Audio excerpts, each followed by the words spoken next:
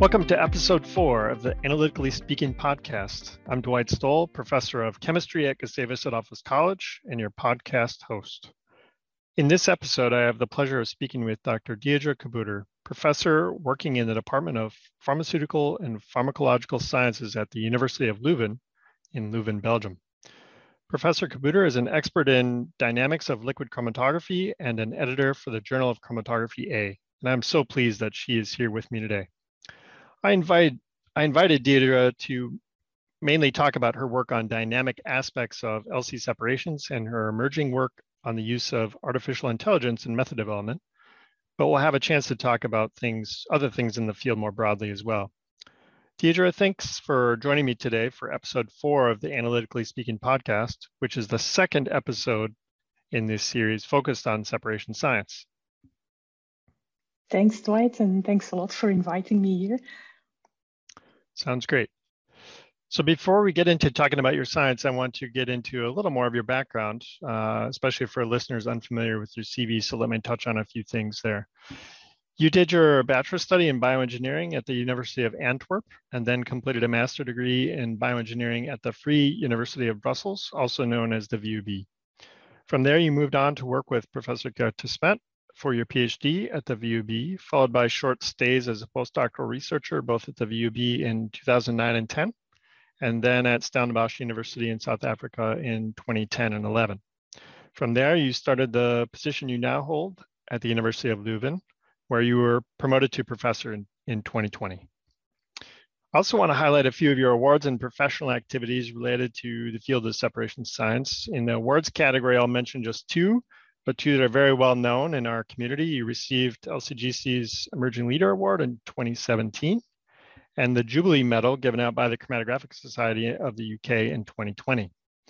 In terms of other notable professional activities, you've been serving as an editor for the Journal of Chromatography since 2018, and you have been heavily involved in the International Symposium on Hyphenated Techniques in Chromatography, better known as the HTC conference, for which you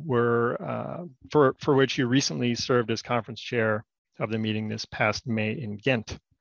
So did I get all of that right? Sounds about right, yes. Okay, thanks. Sounds great. Thanks. So one last thing before moving on, I just want to say on a personal note that I've really appreciated your work for some time. Our PhD study years overlapped a bit. Just as I was finishing around 2007, you were kind of in the middle of your work. And in those years, your work on kinetic plots was obviously very relevant to a lot of our work at that time. And so given the overlap in our sort of career timelines, it was really fun for me to work with you and Gert recently on a few papers related to peak broadening. And perhaps we'll touch on those activities a little bit here in the minutes to follow. So on to science. During the pandemic, I listened to many science podcasts, as I think a lot of us did. And I've always been intrigued to hear about early career defining events of different people. And so why don't you tell us a little bit about if there were specific events in your past that you can point to that really increased your interest in science in general? Yeah, I think I was very undecided about what I was going to do later in life until quite some later stage, if I can call it that. And so I decided I wanted to do something in science, and then more specifically the bioengineering studies in the year before the final year in high school. So when I was 16 or 17, something like that. And the reason is that we got, in our biology courses, we got all this input on genetics. And there were also a lot of companies in Belgium, in Flanders, that were becoming very active in more the biotechnology things. And so that sounded very appealing to me. So I really got interested in all of that around that age, I think 16, 17, something like that. Okay. Yeah, I think it's, for me, I think it's really common to hear people say, well, it was these one or two particular things. And I think, as educators, as you and I both are, it's difficult to predict, what those really impactful events are going to be for students. And so I think I always kind of have to be on the lookout for those things. And it's always interesting to hear people's stories. So I did my bachelor work in biology as well, by the way. So I guess we both found our way to separation science somehow. So then what about separation science specifically? What sort of turned your interest or really got your attention in separations in particular? Yeah, that's really Gert. So it's Okay. very divided. Ooh, magic. So by the time I was in my fourth year, so the bachelor and the master combined is 5 years. I had been taking so many courses on all these things like the genetics and the biotechnology and virology and studying parasites, and I don't remember all these things. And then because I was doing bioengineering, of course, we also had more engineering oriented subjects. And it was my fourth year that I got a course from Gert. I have to think now. I remember the name in Dutch, but not directly in English. I feel a bit taken on the spot here, but so No problem. his course, and he was teaching more separation sciences oriented courses.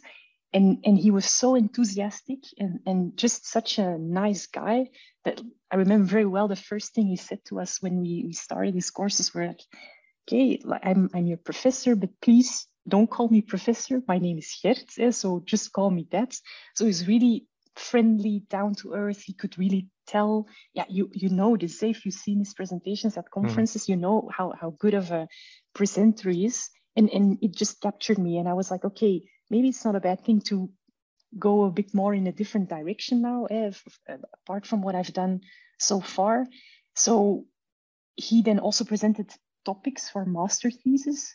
And one of those topics was the shear-driven chromatography that you might remember. And so I asked him, can I do my master thesis with you? And he said, sure. And that's basically how it started, I guess. That's where my interest in separation sciences was fueled, if I can say it like that.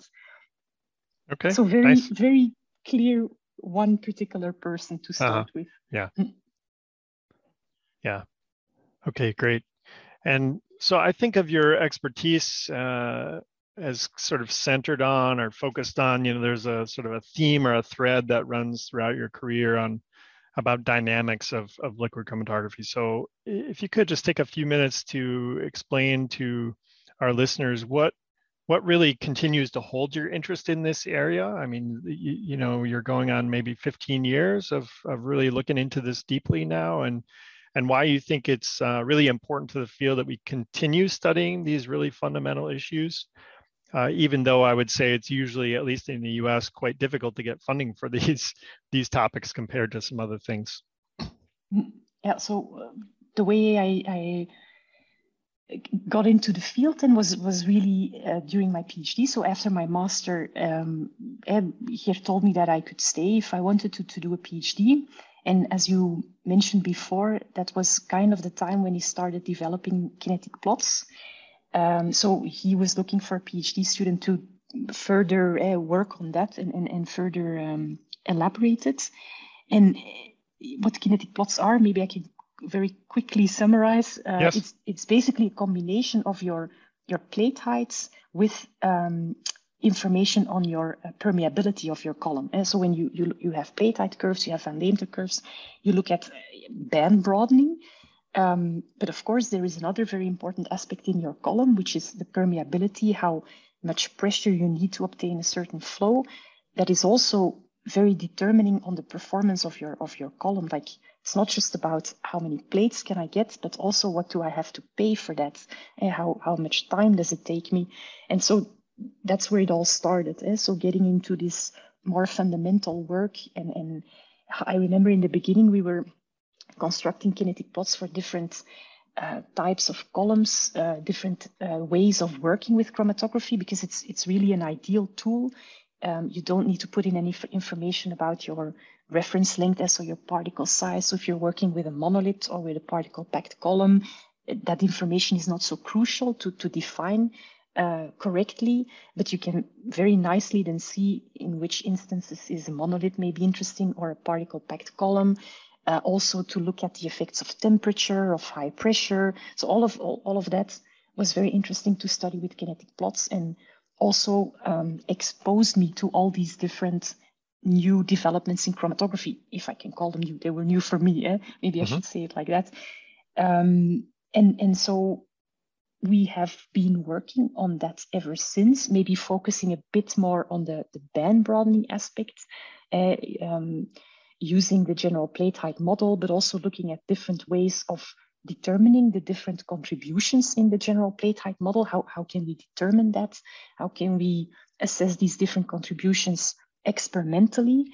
And we've been doing that for small molecules, reverse phase LC, that's where we started, but then we started also transitioning to other separation mechanisms. We have done work on helic, also to different molecules, and now we're also studying larger molecules. So it's just been a continuous theme, but we've also, every time we meet new people and they say, oh, we have this new stationary phase and we're interested to know why it's working like that or why it's working better than this. Do you want to collaborate on that? I think we're always very happy to do that, and grateful to be exposed to new developments in this way. And I think that's also how we've been building up our network. So we've done a lot of collaborations, as you mentioned, also with you. So that's always very nice to expand a bit like that. Okay, great. Yeah, it's a nice summary of many years of work, and like I said, sort of a continuing thread that really runs throughout it.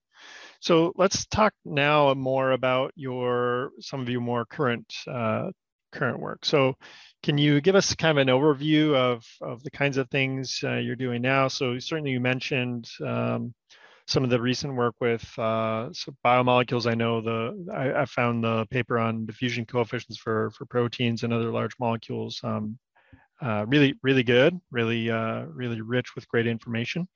But maybe give us, like I said, more of a kind of an overview of the directions you're getting into now. Yeah, sure. So my time with Geert was obviously very fundamental, very theoretical, but since I started working at the University of Leuven, as you already mentioned, I'm now in the Department of Pharmacy. So it's a bit of a different environment. It's also more application driven, not per se. So it's not that I cannot do fundamental work, on the contrary, but of course you're in a different environment that needs different approaches. So I think what I've ventured into a bit more in recent years is that I'm dealing more with complex samples. So we're getting confronted with more complex samples, pharmaceutical molecules, but one of my research topics is also oriented on the analysis of, amongst other, pharmaceuticals in the environment. So we're working also on wastewater, which contaminants are present in that. I'm collaborating with a group that works on degradation processes. So for example, advanced oxidation processes to degrade those molecules, which then leads to a bunch of new molecules in that complex matrix. So the needs are a bit different. We still need efficiency, obviously. We still need to have, ideally, to be able to separate a lot of compounds. And of course, one way to do that is to make sure that you get the most plates out of your column by kinetically optimizing it. But at some stage, we run into limits because there's only so much peak capacity that you can get out of one column. And so to deal with that, I have, on the one hand, started also working a bit on multidimensional separation. So how can we add selectivity to the equation to broaden the performance of the columns we are working with, or to improve the separation of these complex mixtures? And there again, I think we try to do it a bit more from a fundamental point of view. We developed an in-house solution to combine helic and reversed phase. using just one pump, one detector, and by doing some online dilution of the mobile phase using restriction capillaries. You know this work, obviously. So that's been nice to study how this hyphenation works, how you can solve some solvent incompatibility. We're also extending this now to other combinations of stationary phases. And on the other hand, we also recently acquired a commercially available 2DLC system. As you know, not sure if it's allowed to say on the podcast what vendors we are working with. And so we're using that still to study a bit how can we optimize the system, what can we tweak, what can we change, but then also for applications such as analysis of emerging compounds of interest in wastewaters, also degraded samples. But we're also working on biological samples, whatever application collaboration that is interesting. We always are happy to get relevant applications, of course, that we can study. So that's been a bit of a new part in my research. And as you mentioned, then we're also working more on the software part. If I can call the previous parts the hardware, then there's also the software. Because of course, it's not just about getting high efficiencies by doing kinetic optimization or combining stationary phases to open your separation window, but then you also want to be able to not just randomly throw together columns and stationary phases, but to get some kind of a logic in that. And for that, we have been working for a few years on implementing machine learning for decision-making in chromatography in method development. I have I shouldn't say it like that, but I started with one really, really brilliant PhD student who is now about to finish. Meanwhile, I got another PhD student who's very interested in this work, and we're learning so much on this topic. So it's very exciting to work on this. We have studied, for example, reinforcement learning as a way to select, for example, scouting runs to build retention models. We have worked with artificial neural networks with, for example, a convolutional neural network for automated peak detection. So we're trying to see a bit how we can use deep learning to at least automate some of the processes that you would typically do in a method development process. So that can be, on the one hand, predicting separation, but on the other hand, also developing tools that you need for method development, such as peak detection, baseline correction, and these things. Okay, great. So a couple of follow-up questions, maybe talking about the AI one first. So, when it comes to cars these days, we hear about, 5 years, maybe nobody will drive their car anymore or something like that. What is your what is your gut feeling about when it comes to LC instrumentation? Do you think within 5 years we see a lot of these, let's say, AI know-how being actually deployed as a part of method development and commercial solutions, or sooner than that, or is it going to take longer than that? What do you think? Well, we are aiming to launch our commercial system on. No, I'm joking. Of course, it's early days, but you do see a lot of movement in the field. I think the implementation of machine learning in chromatography, it's present, and there are other people also working on implementing machine learning for method development. I think you're also familiar with this type of work, and it makes sense. I mean, just think about method development, what it is, and how we have been doing it, how we are still doing it. It's so often, even if we have great software available already, but we are still doing it so often on a trial and error base. Just like my gut feeling says I'm just gonna, shift the gradient a bit like this. But yeah, it's a bit crazy because it's, it too. If you start doing it by trial and error, it's a never-ending endeavor almost. And you can just keep on tweaking, and so it seems logic that you would develop or use the tools that take over this reasoning. And I think it's a perfect example of where you can implement this sort of things for. So it will definitely come up. I cannot predict if it's going to be. I hope it's not going to take so long. But you also know, as whenever you start something new, it takes much longer than you want it to.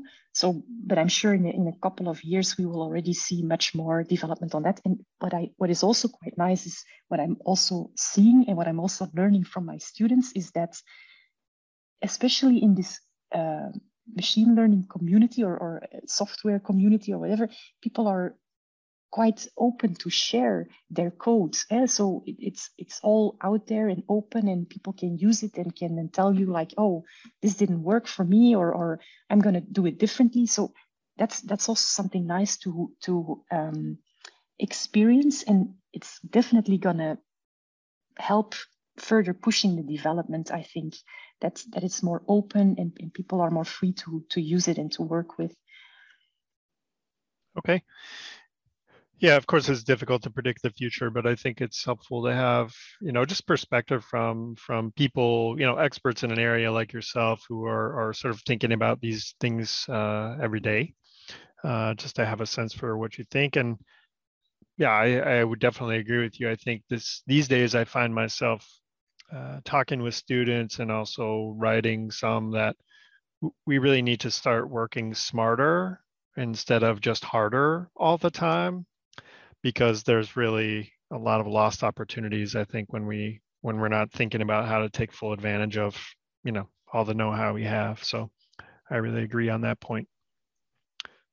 Okay, so I'd like to shift gears a little bit then. And so each of the guests that I'm interviewing for the podcast here, one of the things I'm asking everyone is about sort of the literature or reading resources. What do you recommend? I think it's the upside of having many high quality journals and the ease of access to digital materials is great, of course, but one downside is nobody can read everything.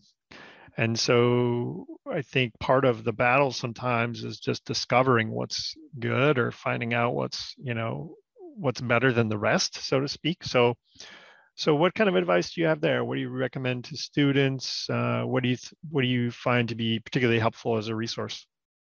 Yeah, very good question. Well, what I recommend my students, especially the ones that start a PhD, is there's a lot of articles out there, as you mentioned, a lot of journals. So it's so much, it's very difficult to pick something good. So I think it's very good or useful to have one or two good handbooks. And so there are a few books that I have myself that I think are so important that I think if you have a good handbook that already condenses the whole problem a lot, because for example, the one that I have and I recommend to all my students is the book of Uwe Neue. I think there's so much information in that, so rich. It's also accessible, so you have so many different aspects that are touched upon. Basics of chromatography, but also retention mechanisms. There's also a section on method development. So yeah, that's definitely, depending on whatever they're going to do, I always select a few chapters there and tell them, okay, start reading this, because then that gives you a very good background. So find a good handbook or ask your supervisor to recommend you a good handbook before starting to browse into the journals and the literature. Of course, you do that later on when you have a more specific direction you want to go into. Yeah. Okay. Great. Yeah, I have I think 2 copies of Uwe's book. It's called HPLC Columns, I think, right? That's the title. Yeah. So for listeners who maybe don't have that one, they can go to their favorite bookseller and find it. But I agree, that's really a tremendous resource. As you said, really rich with lots of really good information. Okay, so now I'd like to talk fairly briefly about a couple of other topics. So as I said in the intro, recently you helped organize the HCC meeting that was held in May. And I'm just interested to know, I've been to a couple meetings myself following let's say the height of the pandemic, but from an organizer's perspective, how do you think the meeting went after all that we've learned with COVID? What would you say are some of the highlights for you from that meeting? So you probably know that we originally planned to organize it at the end of January, but because of spiking COVID in December, the government said, okay, no, we're not going to do any meetings at the moment. So we were forced to postpone it to May. I think what I was very surprised by, but also very grateful for, and I mean, all of us as organizers, was that everybody was extremely understanding. Almost everybody agreed to just move to the new date, both sponsors and participants. So that was extremely nice for us that everybody understood and they just came in May. And yeah, I think once we made a decision to do it in May and we went through with it, I think everything went pretty well. I was very happy afterwards. There were no major problems. Also, as far as I know, nobody got COVID at the conference, even though we didn't have any masks or it was really open. So everybody was just mingling and meeting again. So we did have a few changes. So we opened up a space outside. So if people thought it was a bit too crowded, they could also always go outside. We also changed the venue. So we changed to a location where there was active ventilation. It was also a place with extremely high ceilings. So there was very little chance that the circulation would be not sufficient. And that's maybe one of the reasons that we were so lucky with the COVID. I don't think, as I said, that anyone got it. So yeah, for me, it was very, very nice conference. I was also very, very happy to see everyone again, because as you know, I think in chromatography, the community is not so big. Everybody knows everybody. We're all always happy to see each other. So that was very nice that a lot of people came and everybody saw each other again. From a scientific point of view, due to the changing location, we had to put everything in 2 parallel tracks instead of the 3 that we usually do. So we started a bit earlier. We did it a bit longer in the evening. But everybody that was told that they could have a lecture, they got their lecture. So it all kind of worked out and nobody complained that it was too early or too late. So yeah, I was very happy with it overall. And I hope other people as well, that everybody who came had a good time, enjoyed the city, enjoyed the science part. Yeah, that's all what you can wish for as an organizer, I think. Okay.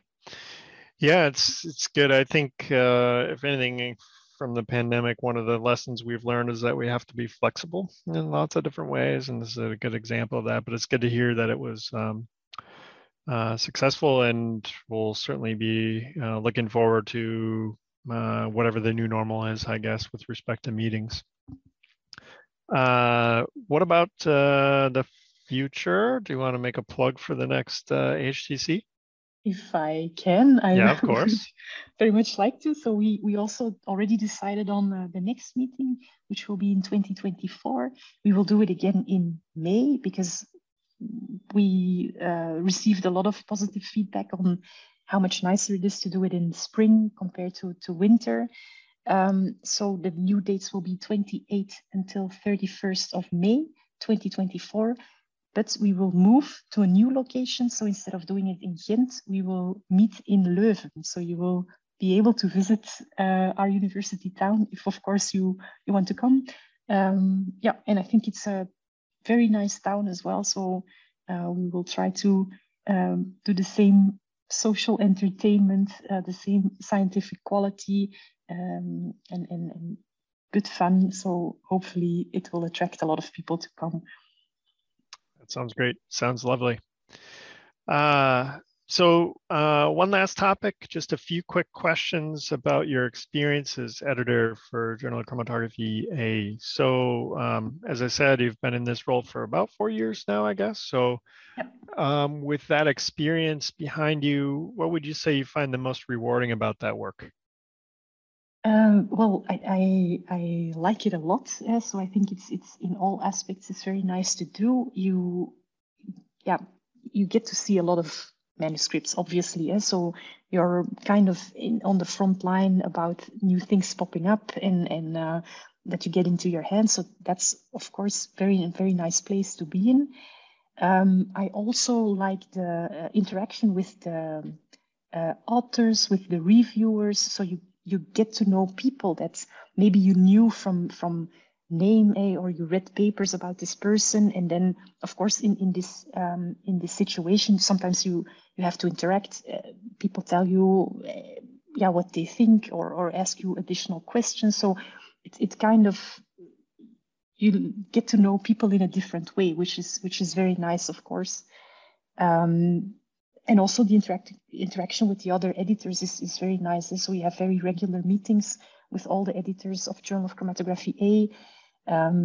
Many of them are longtime heroes for me. So it's very nice to be able to work with them. Absolutely.